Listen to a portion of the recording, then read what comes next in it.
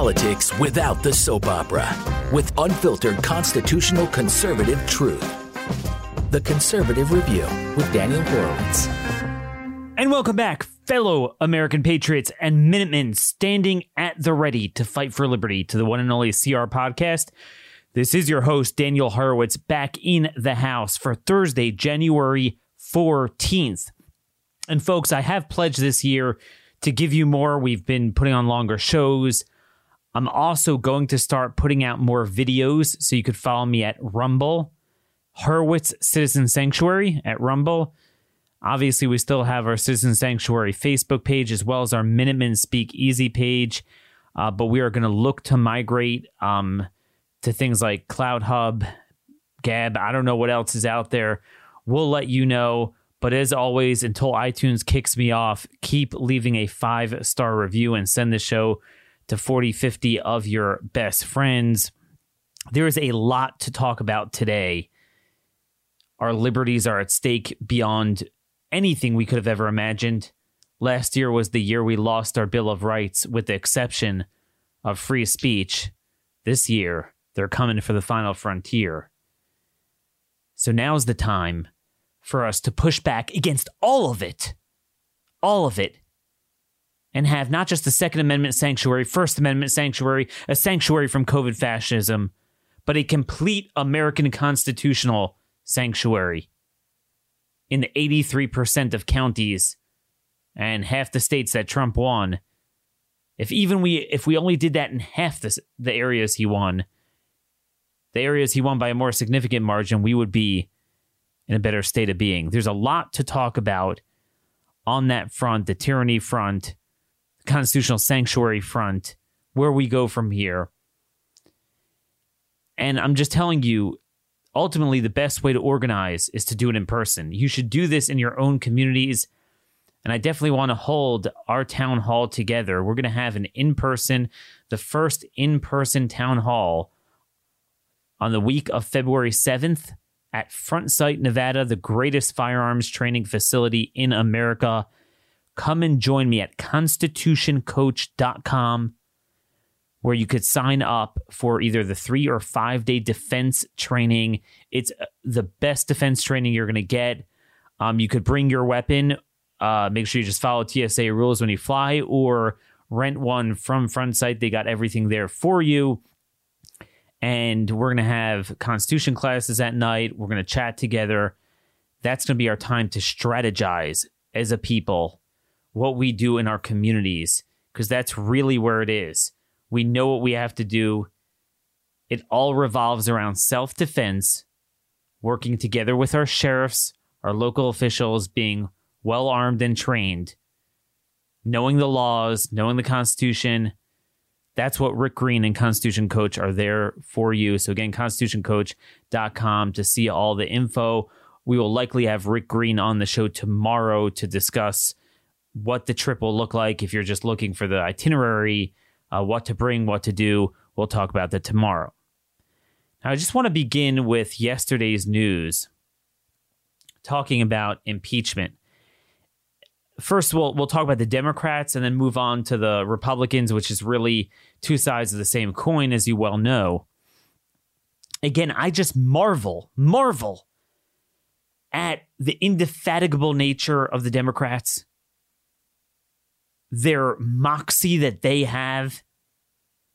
You know, you'd think whenever they have a scandal where a guy's caught screwing around with a Chinese spy, maybe they'll just keep quiet. They're certainly not going to kick the guy out of the party like we do when we feel we have a scandal and the media's on top of us. Eric Swalwell, congressman that they have, who was caught in bed literally with a Chinese spy. This man was one of the managers of impeachment. One of the managers of impeachment.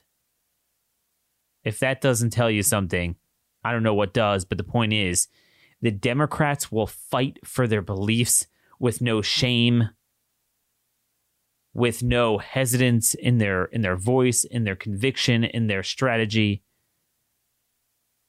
When are we going to believe and fight for the veracity of our moral and legal and constitutional views, the same way these SOBs fight for their illegal, illogical, and immoral ideas.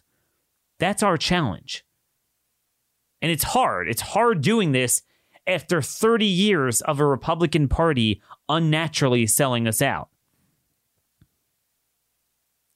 Obviously, the president did nothing.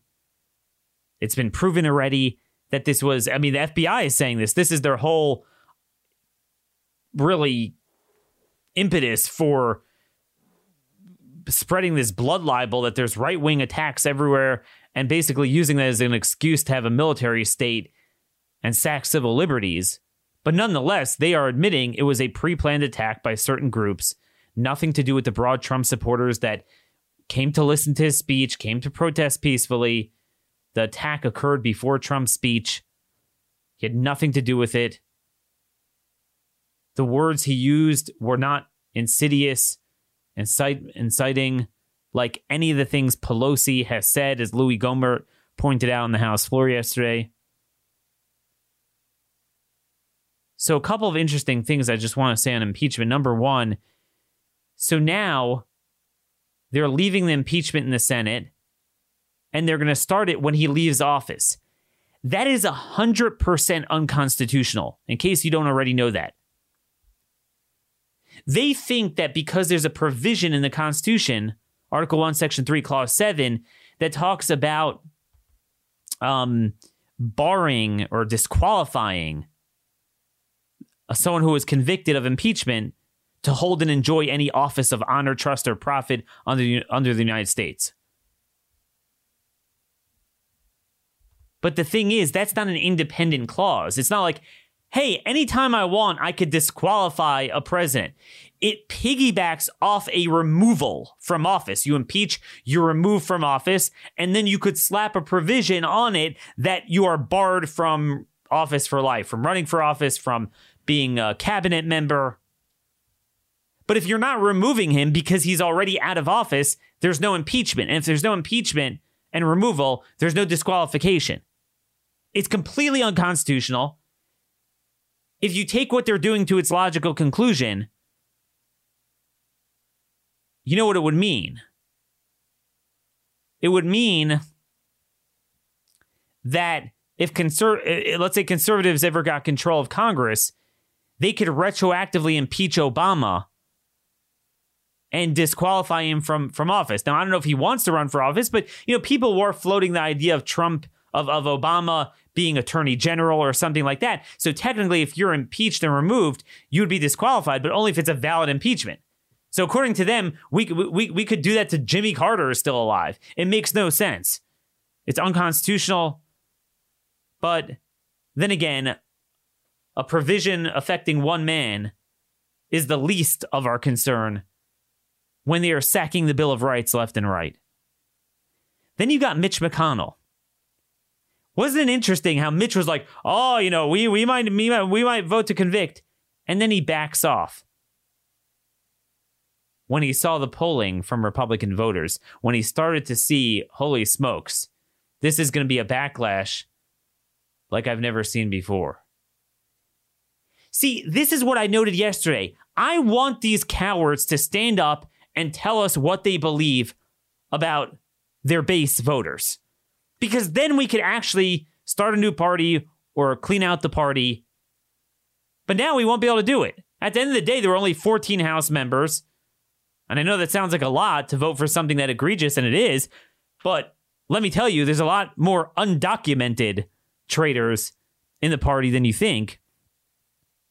And then you move on to the Senate, and it's really almost all of them would vote to remove him, but they're too scared to. This is classic McConnell. He puts his finger in the wind. Folks, I want you to listen to an ad I ran for the Madison Project PAC. When I was recruiting candidates, I recruited against Mitch McConnell. I crafted this ad. You can find it on YouTube, called Mitch McConnell Finger-Licking Fraud. Take a listen.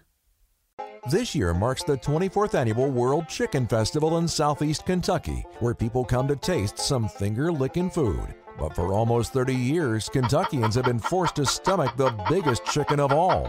Senator Mitch McConnell, a finger-licking fraud. When conservatives in the Senate fought against amnesty for illegal immigrants, where was Mitch McConnell? Too busy trying to decide what he believed. When President Obama wanted to spend the hard-earned dollars of Kentucky families and go $2.4 trillion in debt, where was Mitch McConnell? Too chicken to oppose it.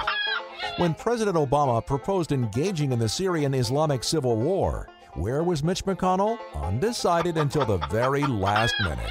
And when conservative senators Ted Cruz and Mike Lee asked senators to join them in a fight to defund Obamacare, where was Mitch McConnell? That's right, he refused to join the fight and instead said parts of the bill were okay. Let's stick with the chicken on our plate, not in the Senate. Folks, I drafted that in, what was it, 2014, almost 7 years ago. I was ahead of the time.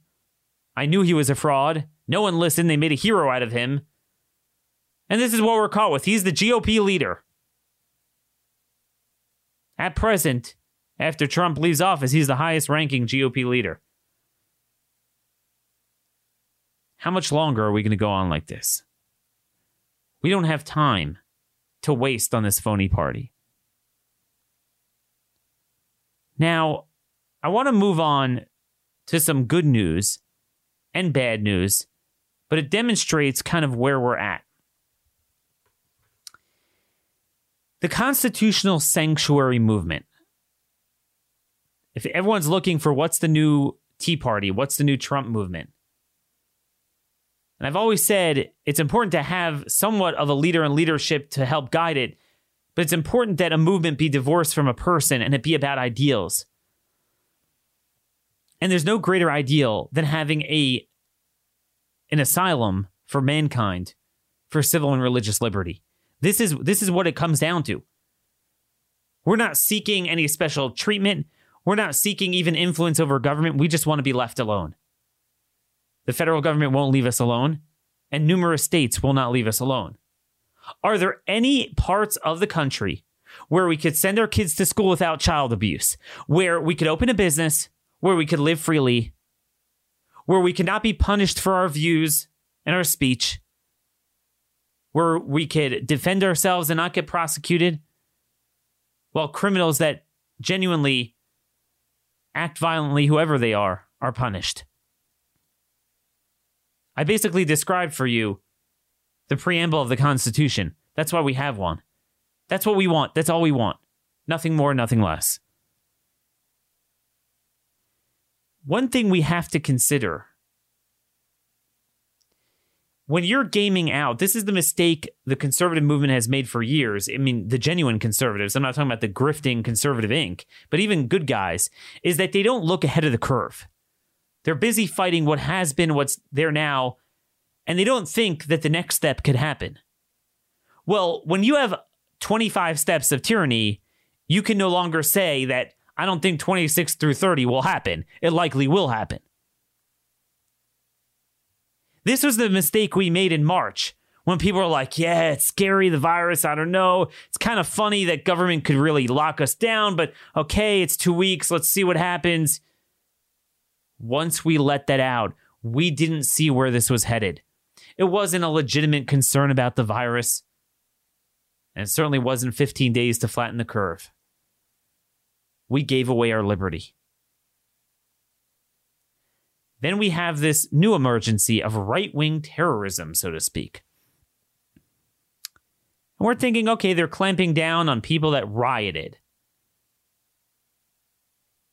If you're watching the amalgamation of what's going on now, with all of big tech silencing us, big business silencing us, Airbnb, everyone, but then simultaneously the government is coming along beside them, using the same language, putting people on no-fly lists, hunting people down, anyone who is even there.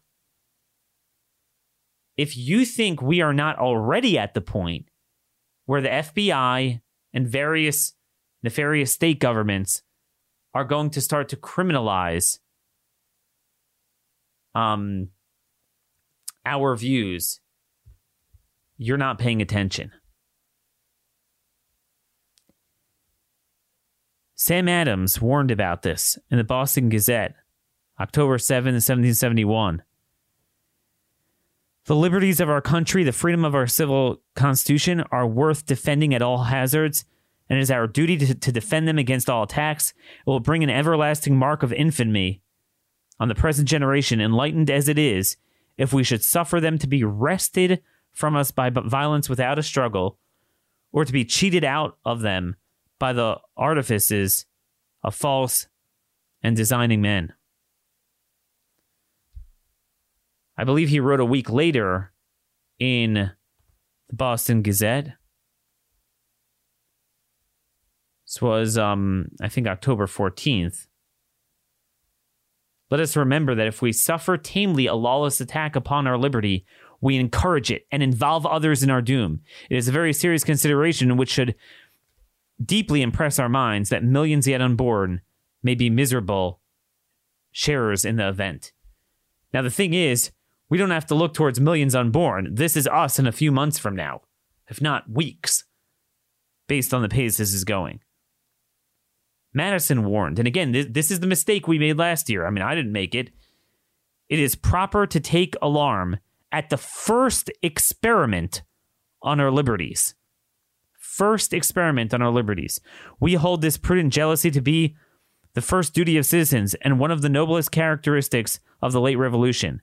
The freemen of America did not wait till usurped power had strengthened itself by exercise and entangled the question in precedence. Look how beautiful that language is. This is what we're at. Well, what could they do for COVID? Could they rape you or murder you? Well, is it 50% capacity or 25% capacity? Do you have to wear a mask while having sex or just everywhere else? This is where we're at now. Precedents. And now we started a precedent of emergencies. So there's emergency blood libel, and that's why they're creating the blood libel. Because they already created the right to crush liberty when you have an emergency. So now you just need to create the emergency through a blood libel. We don't have a day to lose. If you got, again, in Blue America, we lost. It's North Korea with a printing press. If you look at what's happening with the Biden administration, they're promising to throw like thousands of dollars at people. It's North Korea. We're going to be locked down, no freedom of speech, but they'll throw money at you. That's the difference between America and North Korea. So we don't have a minute to waste in the red counties and states. Now, the good news is the sanctuary movement is beginning to take root.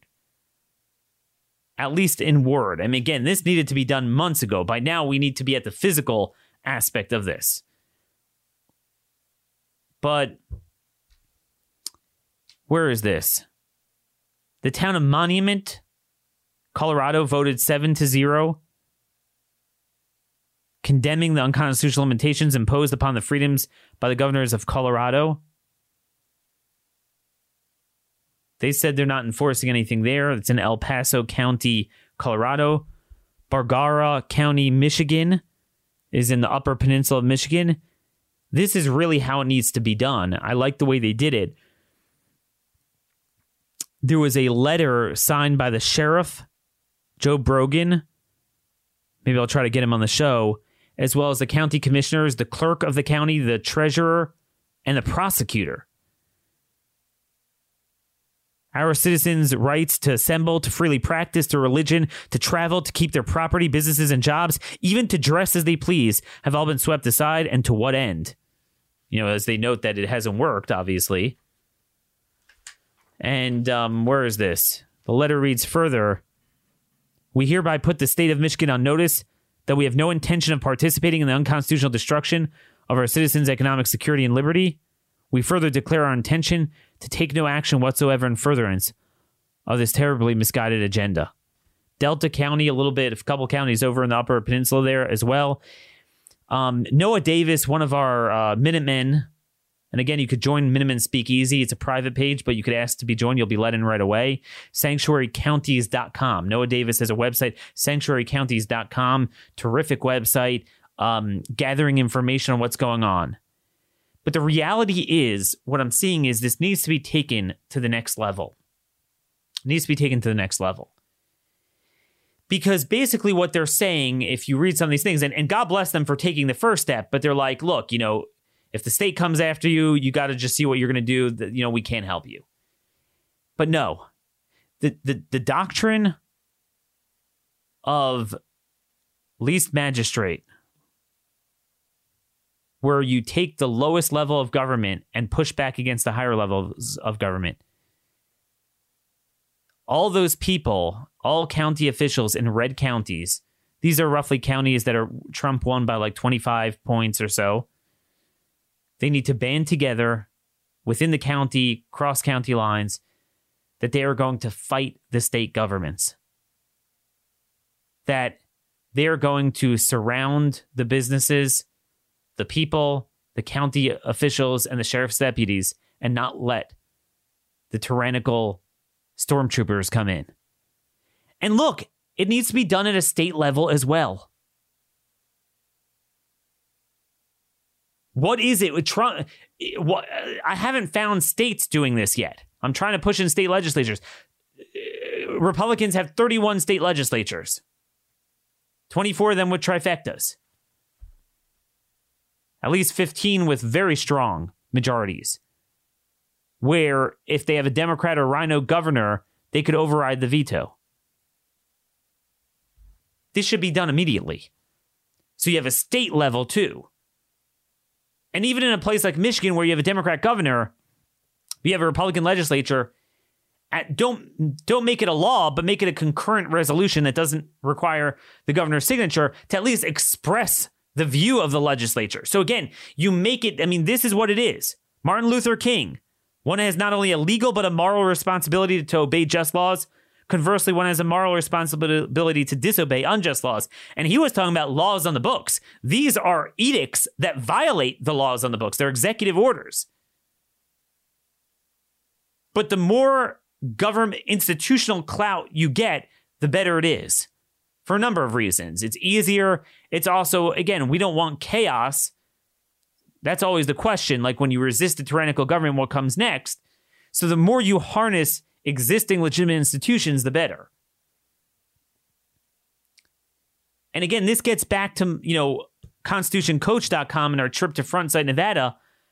I'm going to start calling sheriffs and offering them to join Sheriff Mark Lamb from Arizona, a couple others, this sheriff's posse idea where you deputize your citizens.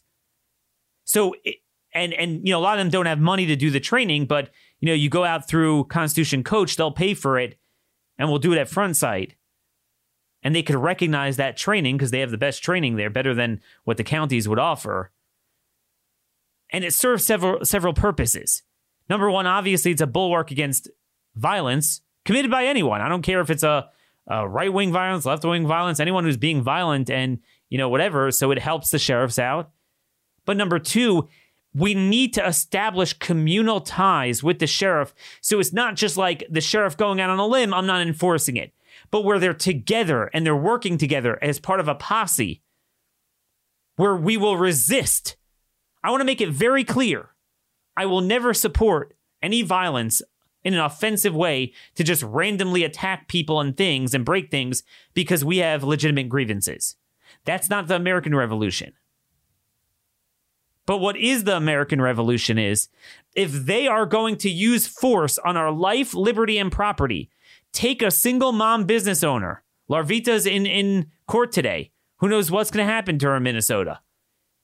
It is the responsibility of the community, of the elected community officials and the sheriffs to come together and resist as a purely defensive maneuver. It's in the Declaration. It's in the state constitutions. And if this doesn't warrant it, you tell me what does. You tell me what could be a greater violation of this. And what's furthermore, why we need to have this local pushback, community ties and meetings. We have to talk about how we're all going to take groups of 10 to meet with your sheriff. Here's why it's important, because it's not just COVID. They're coming for us. Obviously, in an era of Biden and tyranny, what they're going to do is we're obviously going to have to organize Tea Party type of organizations. They're going to designate them as terrorists. They're going to spy on us. They're talking about that already. They're treating all peaceful assembly, the bedrock of American democracy. They're as terrorism and outlawing it. This is why we need ties to the sheriffs. Let me read to you, what is this from the USA Today? FBI urges local police to share threat intelligence in the run-up to Biden inauguration. But they're going to keep doing that even after. So what they want is basically, hey, Daniel and his Minutemen are getting together in this county. Go and spy on them and snitch to the FBI. And this is how, again, I'm very for not talking to law enforcement, not bringing them in because we can't trust them. But we have no choice but to establish a relationship of mutual trust with the local sheriff. That is what you need. And ahead of time, talk to the guy. Look, here's what we're going to be doing. We're going to be holding these events. We're going to be planning. There's no violence whatsoever. It's purely defensive. And this is why we need to establish those community ties. It's going to have to happen. Now, obviously, the best way to begin is in red states, red counties within red states. Which leads me to another point I made yesterday in our video at Rumble. But for those of you who haven't seen it, and for all of you, it's worth repeating. Thankfully, we were all wondering, are we all going to sit and wear face burqas? Even on our kids? I mean, folks, think of something more radical that you could have ever dreamt of. Go back, January 14th, 2020. This time last year. And if I were going to tell you we're going to write a new book of 1984 of the most tyrannical things that government could have done to you, I could have never thought of indefinitely forcing school children as young as nursery and kindergarten to, for 7 hours a day, wear burqas on their nose and their mouth, spreading germs for a virus that is not a threat to them, for a virus for which they are not vectors of spread, and for a mask that is proven incontrovertibly from 10 months of usage that it does nothing in disrupting the mechanical, clear, natural, seasonal, and geographical trends of a virus. So North Dakota, Trump carried this state by 34 points. Yet there's a subhuman maggot dirtbag from the pits of hell, Doug Burgum, who is turning North Dakota into North Korea. And he has a mandate on school children, including young school children. He is up for re-election. How could we stand by and him not have a primary? It makes no sense. But here's the good news. Counties are pushing back. This is from the Grand Forks Herald.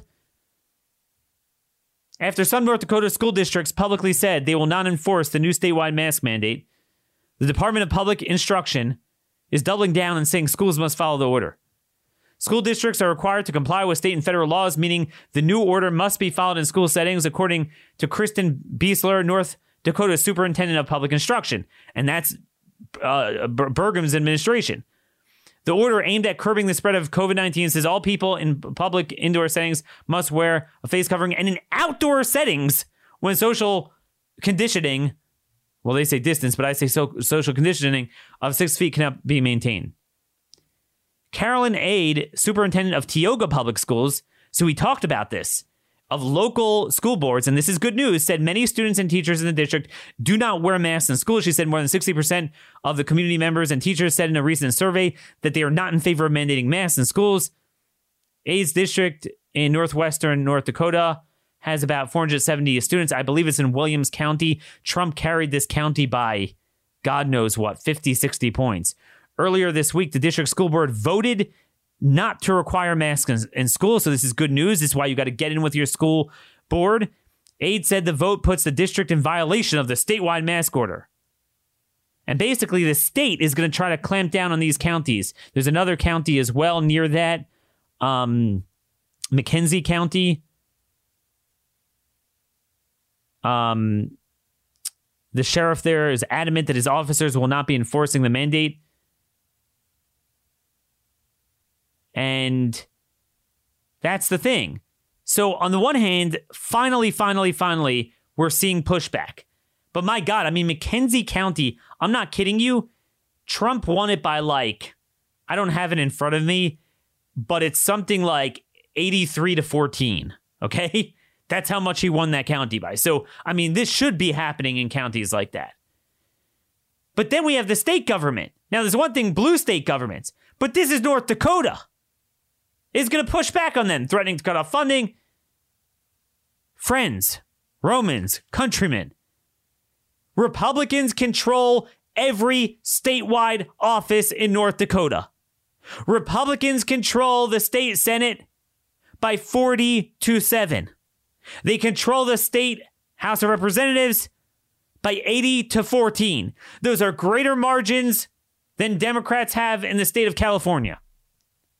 How could it be that for even one day, the people of that state could be under the boot of tyranny and we don't do anything about it?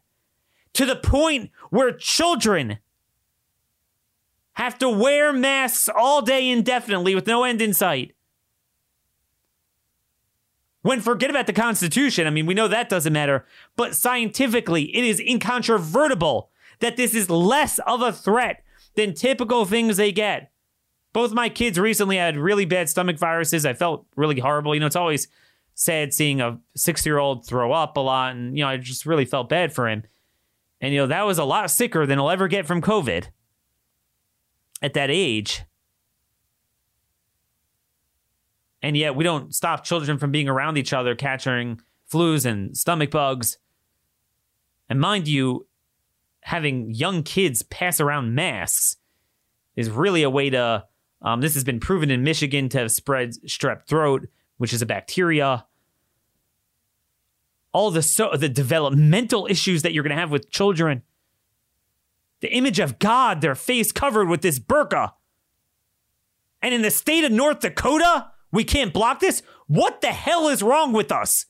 We all need to drop dead if that's what we're about. If we can't stop something that extreme, that tyrannical, that immoral, illogical, and illegal, pursuant to the natural laws that are the underpinnings of our founding documents, then we're pathetic. And I include myself in that. Doug Burgum, that dirtbag needs to go. And you know what? If he's able to win renomination, then we have no one to blame but ourselves. There should be an immediate primary challenge to Doug Burgum in North Dakota. You can't wait. You have to start now. In fact, it should be so clear within a few months that he couldn't win that he'd either become a Democrat, which he is anyway, or wouldn't seek re-election.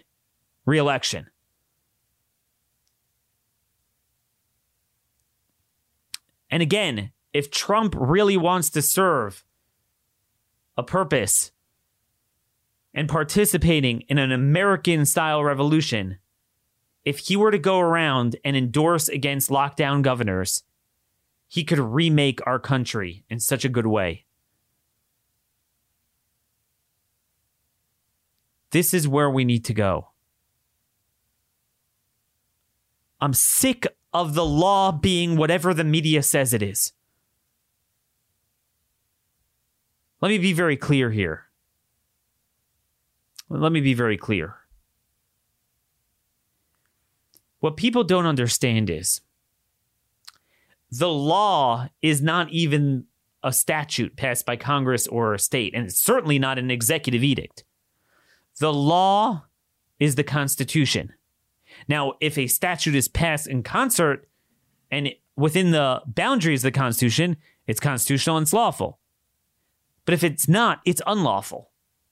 And the Constitution governs. All these judicial supremacists, they obsess with Marbury versus Madison, with John Marshall, judicial review. And they're so stupid, they don't understand the lesson of judicial review. The lesson of judicial review wasn't that the judiciary has the final say over the constitutional interpretation. The thought was that the judiciary had no avenue in constitutional interpretation because it's not elected, so why should they?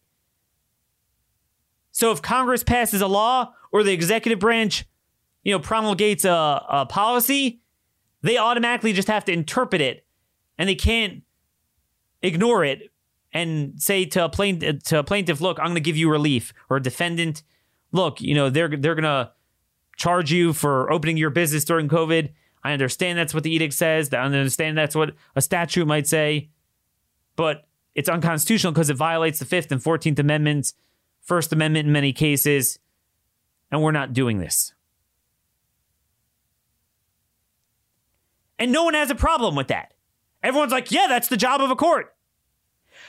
But Marshall didn't mean that only the courts. He meant even the courts. His whole point was, quote, this is from Marbury versus Madison, how immoral to impose it on them if they were to be used as the instruments and the knowing instruments for violating what they swear to support. In other words, he said, how could you force a judge into a case where he has to rule based on a law that he knows is unconstitutional? That's immoral. Quote, why does a judge swear to discharge his duties agreeably to the Constitution of the United States if that Constitution forms no rule for his government, if it is closed upon him and cannot be inspected by him? Now, what people take wrongly from there is that he has the sole and exclusive and final determination. No, he has a determination for the judicial power. But executive officials and legislators, everyone, federal, state, and county, everyone must follow the Constitution as they understand it. So the same way, if a state passes a law, if a feds pass a law that is unambiguously unconstitutional, they say we're rounding up all Catholics, we're rounding up all Jews, whatever. Everyone knows you can't do that. Do you say, well, that's the law of the land? No, a judge has to say, look, I understand you passed that law, but I have to grant you guys relief and say you don't have to be rounded up because you have constitutional rights. Likewise, if the judiciary is tyrannical and orders people be arrested for constitutional rights, or the feds, it works all directions. It's 3 branches of government and 3 layers of government. Federal, state, and some form of local. Municipality, township, county, whatever it is. Every official swears an oath, the sheriff to the state constitution and the federal constitution, even if they're not a federal office holder. So everyone's like, Daniel, what do you think? Just ignore? Like, what should they do? What do you mean? If you're telling me indefinitely I could cover your face and gag you, indefinitely I could shut your business down.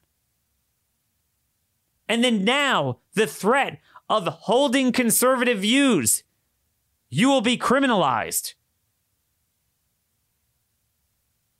Spied upon, 1st, 4th, 5th, 14th Amendments. 2nd Amendment, they're coming afterwards.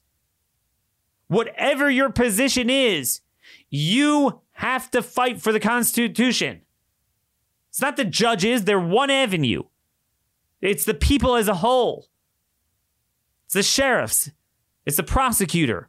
It's the county judges. It's the county commissioners. It's the state legislators. Everyone together must fight for the Constitution and the Bill of Rights. This should be obvious. And if we are not at that point yet, I'd like to know when we will be. Because as Madison and Sam Adams warned, John Adams warned, nip the shoots of arbitrary power in the bud. If you don't do it at the beginning, it's too late. for when you finally realize that you have the moral imperative to do it, you no longer have the physical ability to push back. And I'm scared we're already at that position, but we have no choice but to try.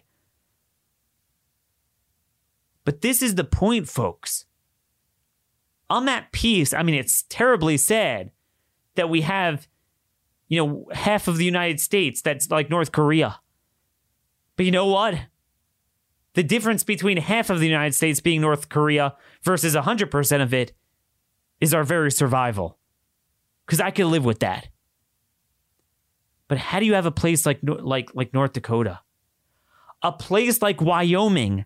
I believe in the Wyoming Senate, there are only 2 elected Democrats left in that chamber. 2. Yet they have this garbage. And look, you have Liz Cheney. And then I saw Senator Barrasso, another dog, in the Senate. He's in favor of impeachment. How do we have that from Wyoming? We've been sleeping.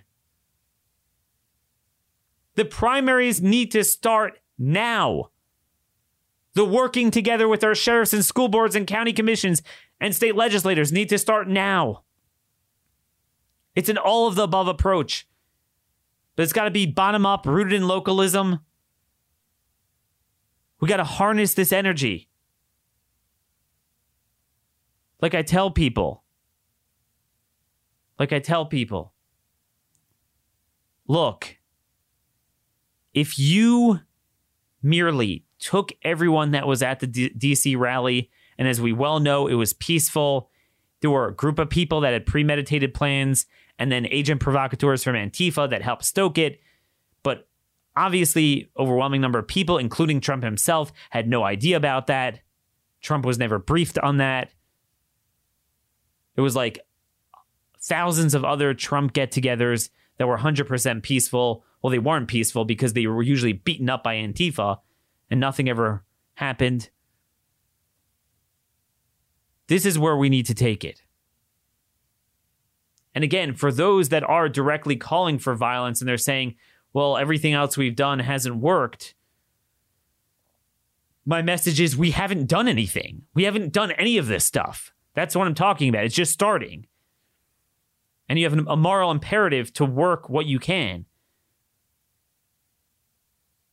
In the mold of our founders, in the mold of Martin Luther King. And we have a responsibility to stand up for each other. That's another thing. A lot of this is working off of snitching. Snitching on people for COVID. Snitching on people for you were at the rally as if there's something wrong with that. If you weren't caught, assaulting people or breaking things.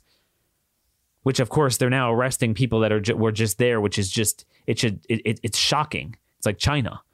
Worse than China now. North Korea.